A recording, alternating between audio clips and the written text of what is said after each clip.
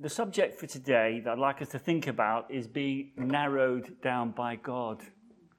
Lovely subject. We all like being narrowed down. I've been a Christian of many years. I came to know the Lord in a real way, living way, when I was 18. And it's been a long journey. And I can only say the Lord's been gracious. And the older I get, the more I'm aware that he's gracious in how he deals with us. In fact, I don't actually know how I made it this far, right? I could tell you how I was saved, but you see, salvation is the easy bit. Scripture says salvation is of God. And you can give your testimony, and that's valid and good, but you don't really know how he did it. And of course, in the New Testament, we see many, many pictures. Jesus comes onto the scene between the old and the new. He's ushering in the new. That means the old is gone, the law is gone. And he's on the cross between two people. And those two people represent all of us. It's a picture, it's a snapshot. And guess what? There are no good people either side of Jesus. There are only people who are needy and sinners. And one of them can be any man or woman in the earth or any child who says, Lord, remember me when you come into your kingdom. There's no difference in their behavior. They've all fallen short of the glory of God. But one of them says, look, he doesn't even know much about Jesus. All he says, remember me. Look, this man has done nothing wrong, but we are worthy of the judgment we face. And Jesus says, today you will be with me in paradise. Salvation is of God. He just called out on the Lord's name, and the Lord says, I've made provision for you. And you know, the way things start is the way they go on. In other words, that same relationship has to prevail, but it becomes our choice on an ongoing basis. And he says, I've made provision for you. I was just texting my sister. I was on long train journeys in the week, and I texted her. She's visiting my parents in London from Paris, and just about the Lord and things. And she said, sometimes I wish that I was already with the Lord. You know, it's just that some things are tough in her life, and you don't have to look far from your own circumstances, your own family, to see things that are tough, incredibly tough. But she knows the Lord's not granted that. She's not going to be in paradise today, but there's a calling upon our lives. And what I'm going to share a little bit about, and mustn't go over time, is that we have to be narrowed down by God, because salvation is not the purpose of God, it's just the entry, the gate. The purposes of God are that we might be like him, that he might live his life through us, that we might be holy to his glory. Right, so I'm going to start here. And this can sound a bit threatening, you know, think, oh man, the gate is narrow, the way is narrow. But Jesus says, enter through the narrow gate, for wide is the gate, and broad is the road that leads to destruction, and many enter through it. But there's always a but with God, because there's a provision with God. But small is the gate and narrow the road that leads to life, and only a few that find it. And you think, well, if you've come to know the Lord, you've come into salvation, then you've found the gate, because Jesus is the gate, isn't he? He's the way. I am the way, the truth, and the life. He's both the gate and he's the means by which we shall walk. And I just wanted, this bit is far too small, so I didn't really know how big it's going to be, so I'm going to just read it from my Bible for you. Just some sections from Romans. Paul says in Romans 3, for we have already charged that all, both Jews and Greeks, under sin, as it is written, no one is righteous, no, not one. No one understands, no one seeks God. All have turned aside. Together they have become worthless. No one does good. No, not even one. Now we know that whatever the law says, it speaks to those who are under the law, so that every mouth may be stopped and the whole world may be held accountable to God. For by the works of the law, no human being will be justified in his sight, since through the law comes knowledge of sin. But this is the good news. But now the righteousness of God has been manifested apart from the law, through the law and although the law and the prophets bear witness to it, the righteousness of God through faith in Jesus Christ for all who believe. I won't read any more of that. It's quite lengthy. But there is a righteousness granted to us through Jesus Christ. I just want to talk a little bit about, let's see whether we're there, the narrow way. And I want to mention 8 things. And I speak to you as someone who's been humbled because I've been walking the narrow way. And the Lord has been narrowing me down, and I haven't found it easy. But the thing, the Lord, what he does, leads to life. Because there's a gate through which comes, but this way leads to life. See, Jesus talks to the Sadducees, he says, you're greatly mistaken, because they didn't believe in the resurrection. And he says, when in the resurrection, we're neither marry but we're like the angels, because we will be children of the resurrection. That's the day to come. That's the day my sister said, wouldn't it be good to be there then? Then you've got the day we started, which is the man who knew that today he'll be in paradise. But we've got this journey. And we have to find him faithful. We have to find that divine life within us. And it doesn't happen by accident. It doesn't happen without cooperation. It doesn't happen without agreement. All right, so I'm talking to you with a few examples and a few scriptures, hopefully to help you. There's an interesting scripture, and it's a key scripture to doing his will. See, salvation, as I said, is the easy part. It wasn't easy for the Lord, but for us it was freely given. But in John 7, Jesus says this. Now, he's speaking in a context where people are constantly asking, the Jews and the teachers, to have some proof. How do we know that what you're saying is true? How do we know all these things? How can we be sure?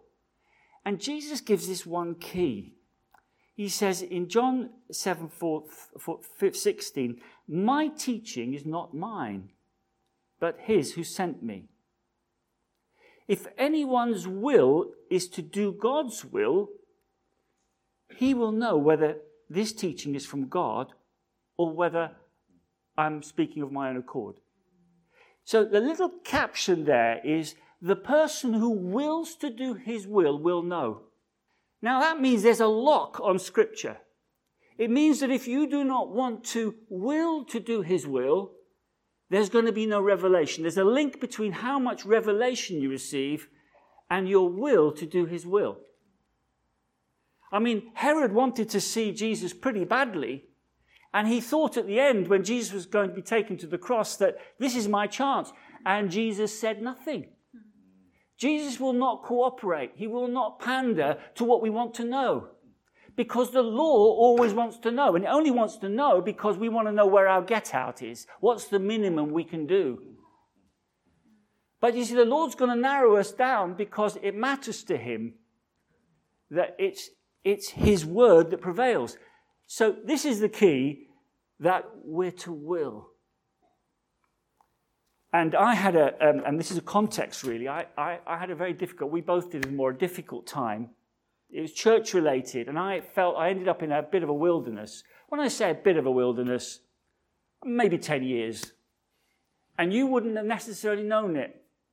I still managed to go to work, although my wife sometimes says, Rob, I don't know, because I'm a bit forgetful sometimes. She says, Rob, I don't know how you do your job. But they still employ me. But the thing is, I ended up in a wilderness. And it's not comfortable. And often it's not your choice. It's not because you've sinned.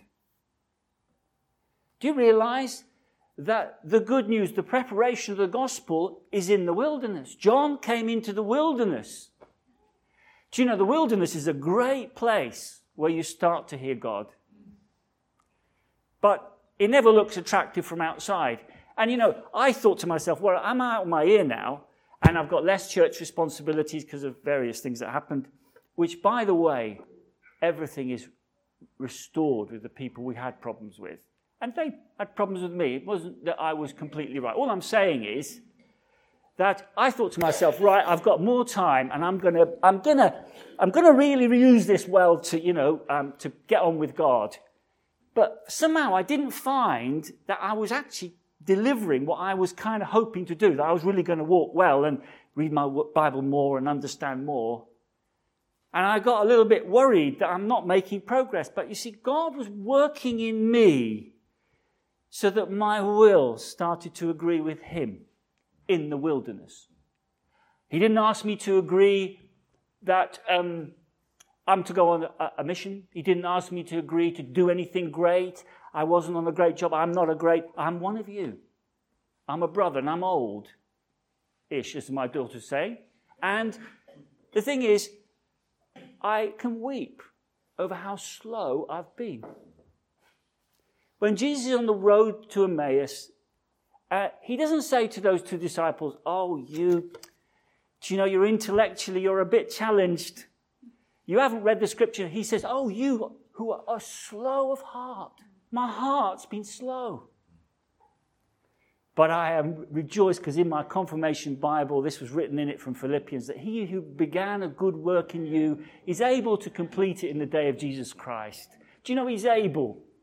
So slow Rob Patkai, he's able to bring him through, but not without trouble. I'm not talking about the trouble outside. I'm talking about the trouble he causes on my inside. You read through the Gospels and you see nothing Jesus said makes sense. Really. Not if you look at it from the Old Testament perspective. He says, well, it's more difficult for a rich man to enter through into the kingdom to be saved than for a camel to go through an eye of a needle. And even the disciples who weren't really hot on understanding said, well, how can anybody be saved? And his answer is, well, actually, if you're a bit poorer, it's a little bit easier. He says, what is impossible with man is possible with God. But you see, in this world, he's got to narrow me down until I say, Lord, I want to do your will. And I remember talking to a brother, and I said, somehow, I don't know how it's happened, but as I've cooperated with the Lord in my heart, in the secret place, the place where nobody sees, I said, I sense that I'd be more willing to do his will than ever in my life before. And I hope that you who are younger will come into the way quicker than Rob standing here. Now, the second one is this business of loving him and obeying him. In John 14, this is what he says. This is in John 14, in verse 21. Whoever has my commandments and keeps them, he it is who loves me.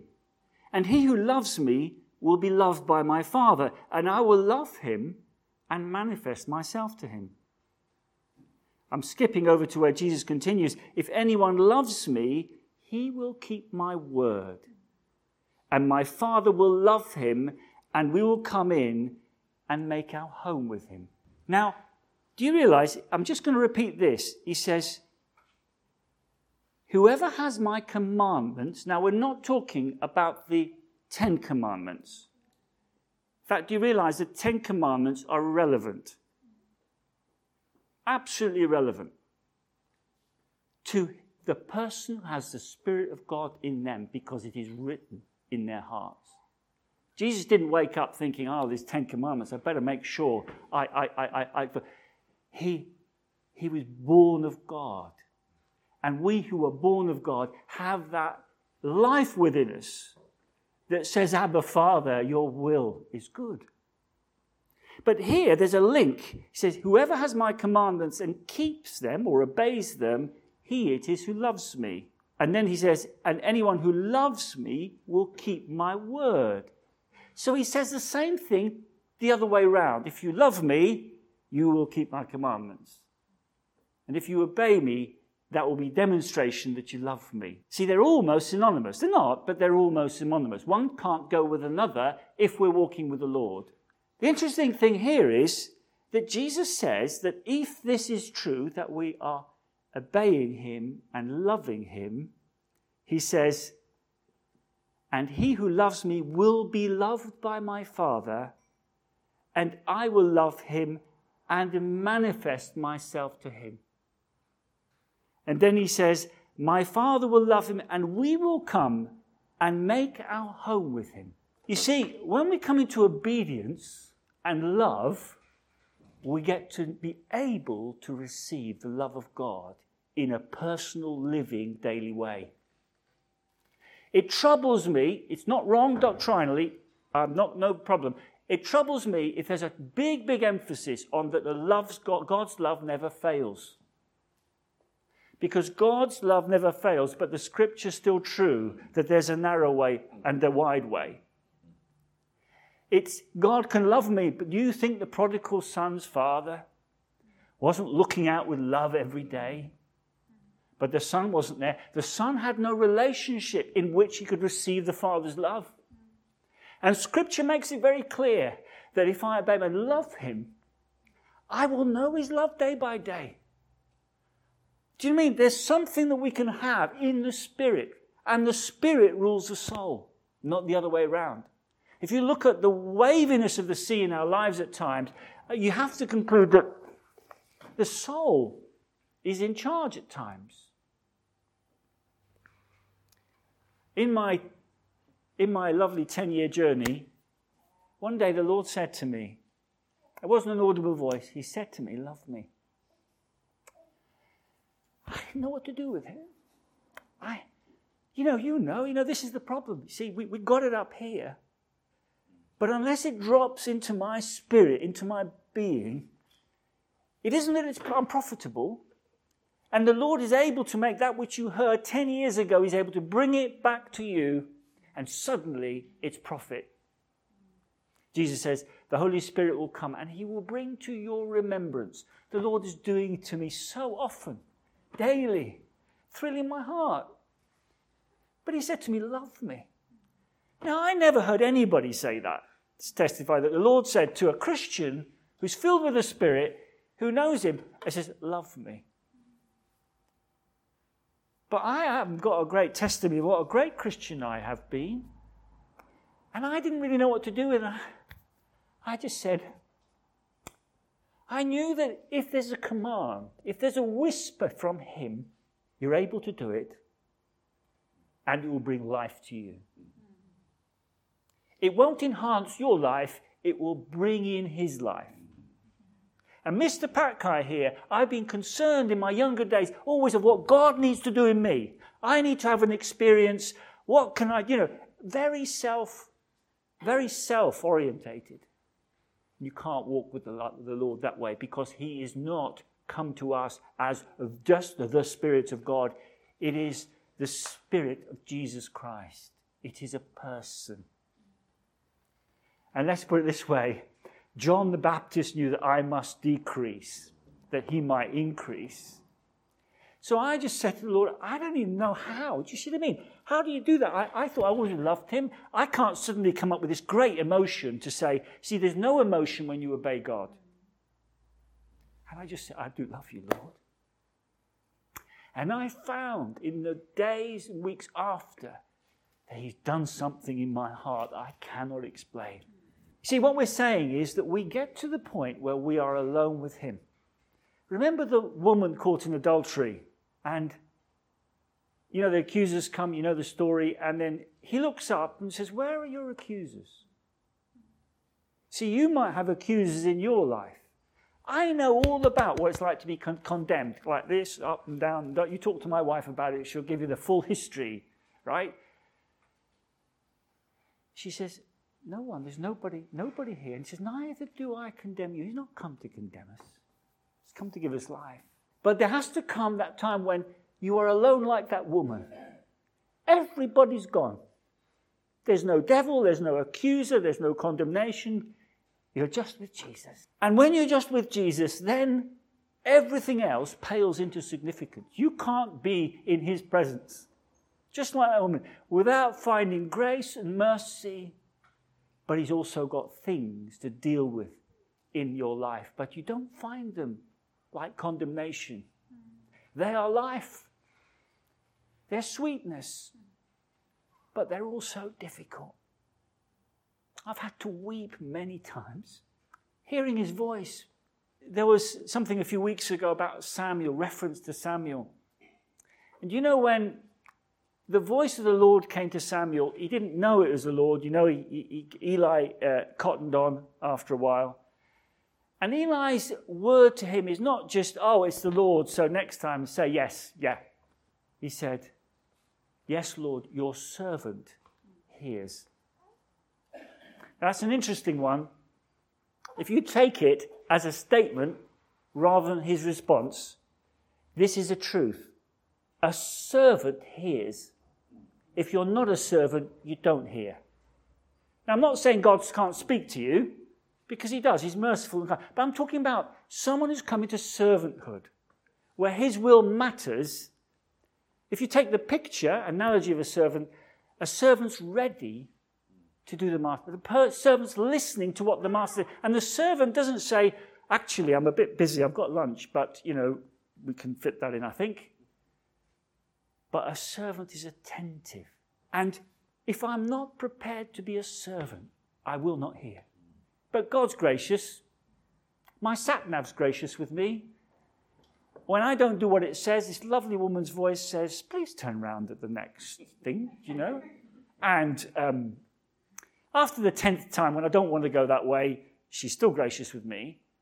The difference is the sat-nav mind is not very sophisticated, doesn't realise that road's blocked, so I'm going a different way for a reason that I know. But you see, with God, I don't know. I don't know. In fact, I can't know anything except by revelation, and it cannot be mine except by obedience and love. It doesn't become mine. It can be a doctrine. But you look at our tendency as human beings right through the Old Testament, they weren't worse than us. That's the dispensation they lived in. That's the teaching, the school, right, that Paul refers to, that it shows us up. That of my own self, I cannot do anything except by revelation. Now, in my time, if the Lord is going to deal with you and with me, you will have to repent. And say, well, actually, I've been saved, I repented, I've come through, praise God. And you can quote all sorts of things, I'm seated in heavenly places. But when you're with Jesus, you might find you're not quite so seated. It doesn't mean there isn't a position he's provided. That when I see him, I shall be like him, says the scriptures. We're going to be like him, and we will be with him forever. And there will be no tears. But here, it's a question of the measure in which I live in the provision he's given. And do you know one of the things I had to repent of is my attitude. The way I thought in my heart, and that's what matters. See, I had grievances against the Lord because I thought I should have developed more, I should have bigger experiences. I can't even put a name on them. It's not like a plan I had. But the Lord comes and he will not have it. And I realized that my perspective, you can look good on the outside. And it's not necessarily all sin, but there will be things that he'll point out. Say, no more of that. And you realize that my perspective was wrong. Because you're coming from an old covenant. We all come from death with no knowledge. We come into life with very little knowledge. A baby doesn't come into the world with a lot of knowledge. And then I've got to have Christ formed in me. Paul says, I travail again until Christ is formed in you. You can be born, but not very well formed. And the Lord, I have to weep. But it's a funny thing because it's a weep of sorrow and of joy, because he is there. He's a physician. He's not an executioner. He took the bullet. And the other thing is, he doesn't allow Rob Patkai to live in regret. See, if I start living in regret and moping, he'll come on that basis. He'll say, Rob, no more of that. Because we're moving on. Leave your sorrows with him. Leave the past with him. Just make sure it's him. I'll finish this, right? One day I was at the sink in the kitchen, and I walk around and I pray aloud. I'll tell you an interesting thing. If you pray aloud, it's difficult to say things. Because it doesn't sound good if you're honest. If it's in your mind, it's all a bit blurred and it's all great. Right?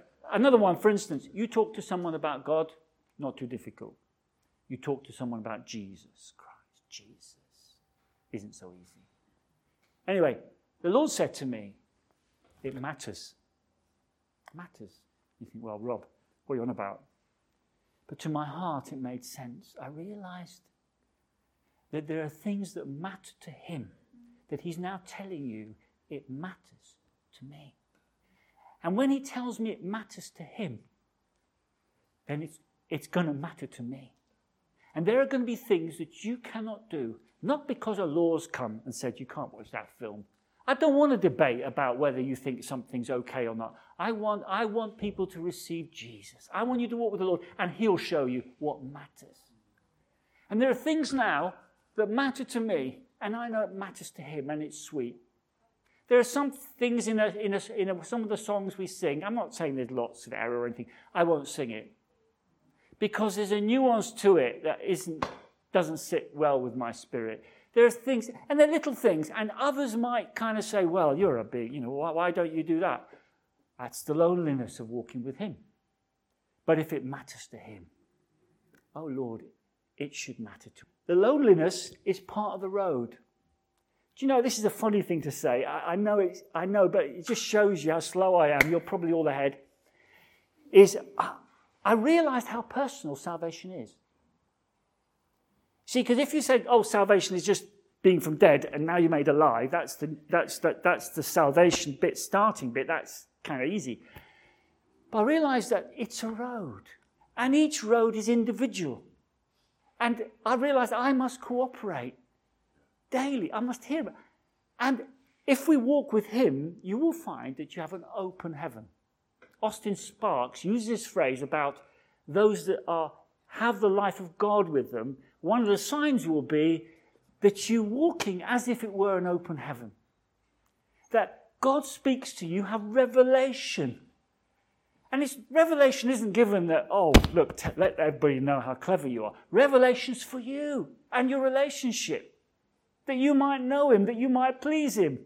And I often at work, I just sort of smile because something's popped into my heart, and I could sometimes cry, I could sometimes laugh. I just kind of this gimpish smile, One day I was in the kitchen and one of them comes in, what are you smiling about? You look so happy. Now, I was just sitting there privately in the little corner of the little kitchen, and I was kind of stuck. I said, well, it's Jesus. That's what I said. And the guy said something like, I wish if I had what you had. Well, he can. He doesn't know it yet. Anyway, there remains, therefore, a rest for the people of God. Do you know what? His dealing with me in the wilderness has brought a rest. I haven't got an attitude problem. I'm not perfect, but I'm talking about just the pace at which the Lord is leading you. You will find there's rest. And you will find that you are in agreement with him. See, until he deals with you, you're actually in a lot of things not in agreement. Publicly, you'll say you are, but privately, you're not really happy.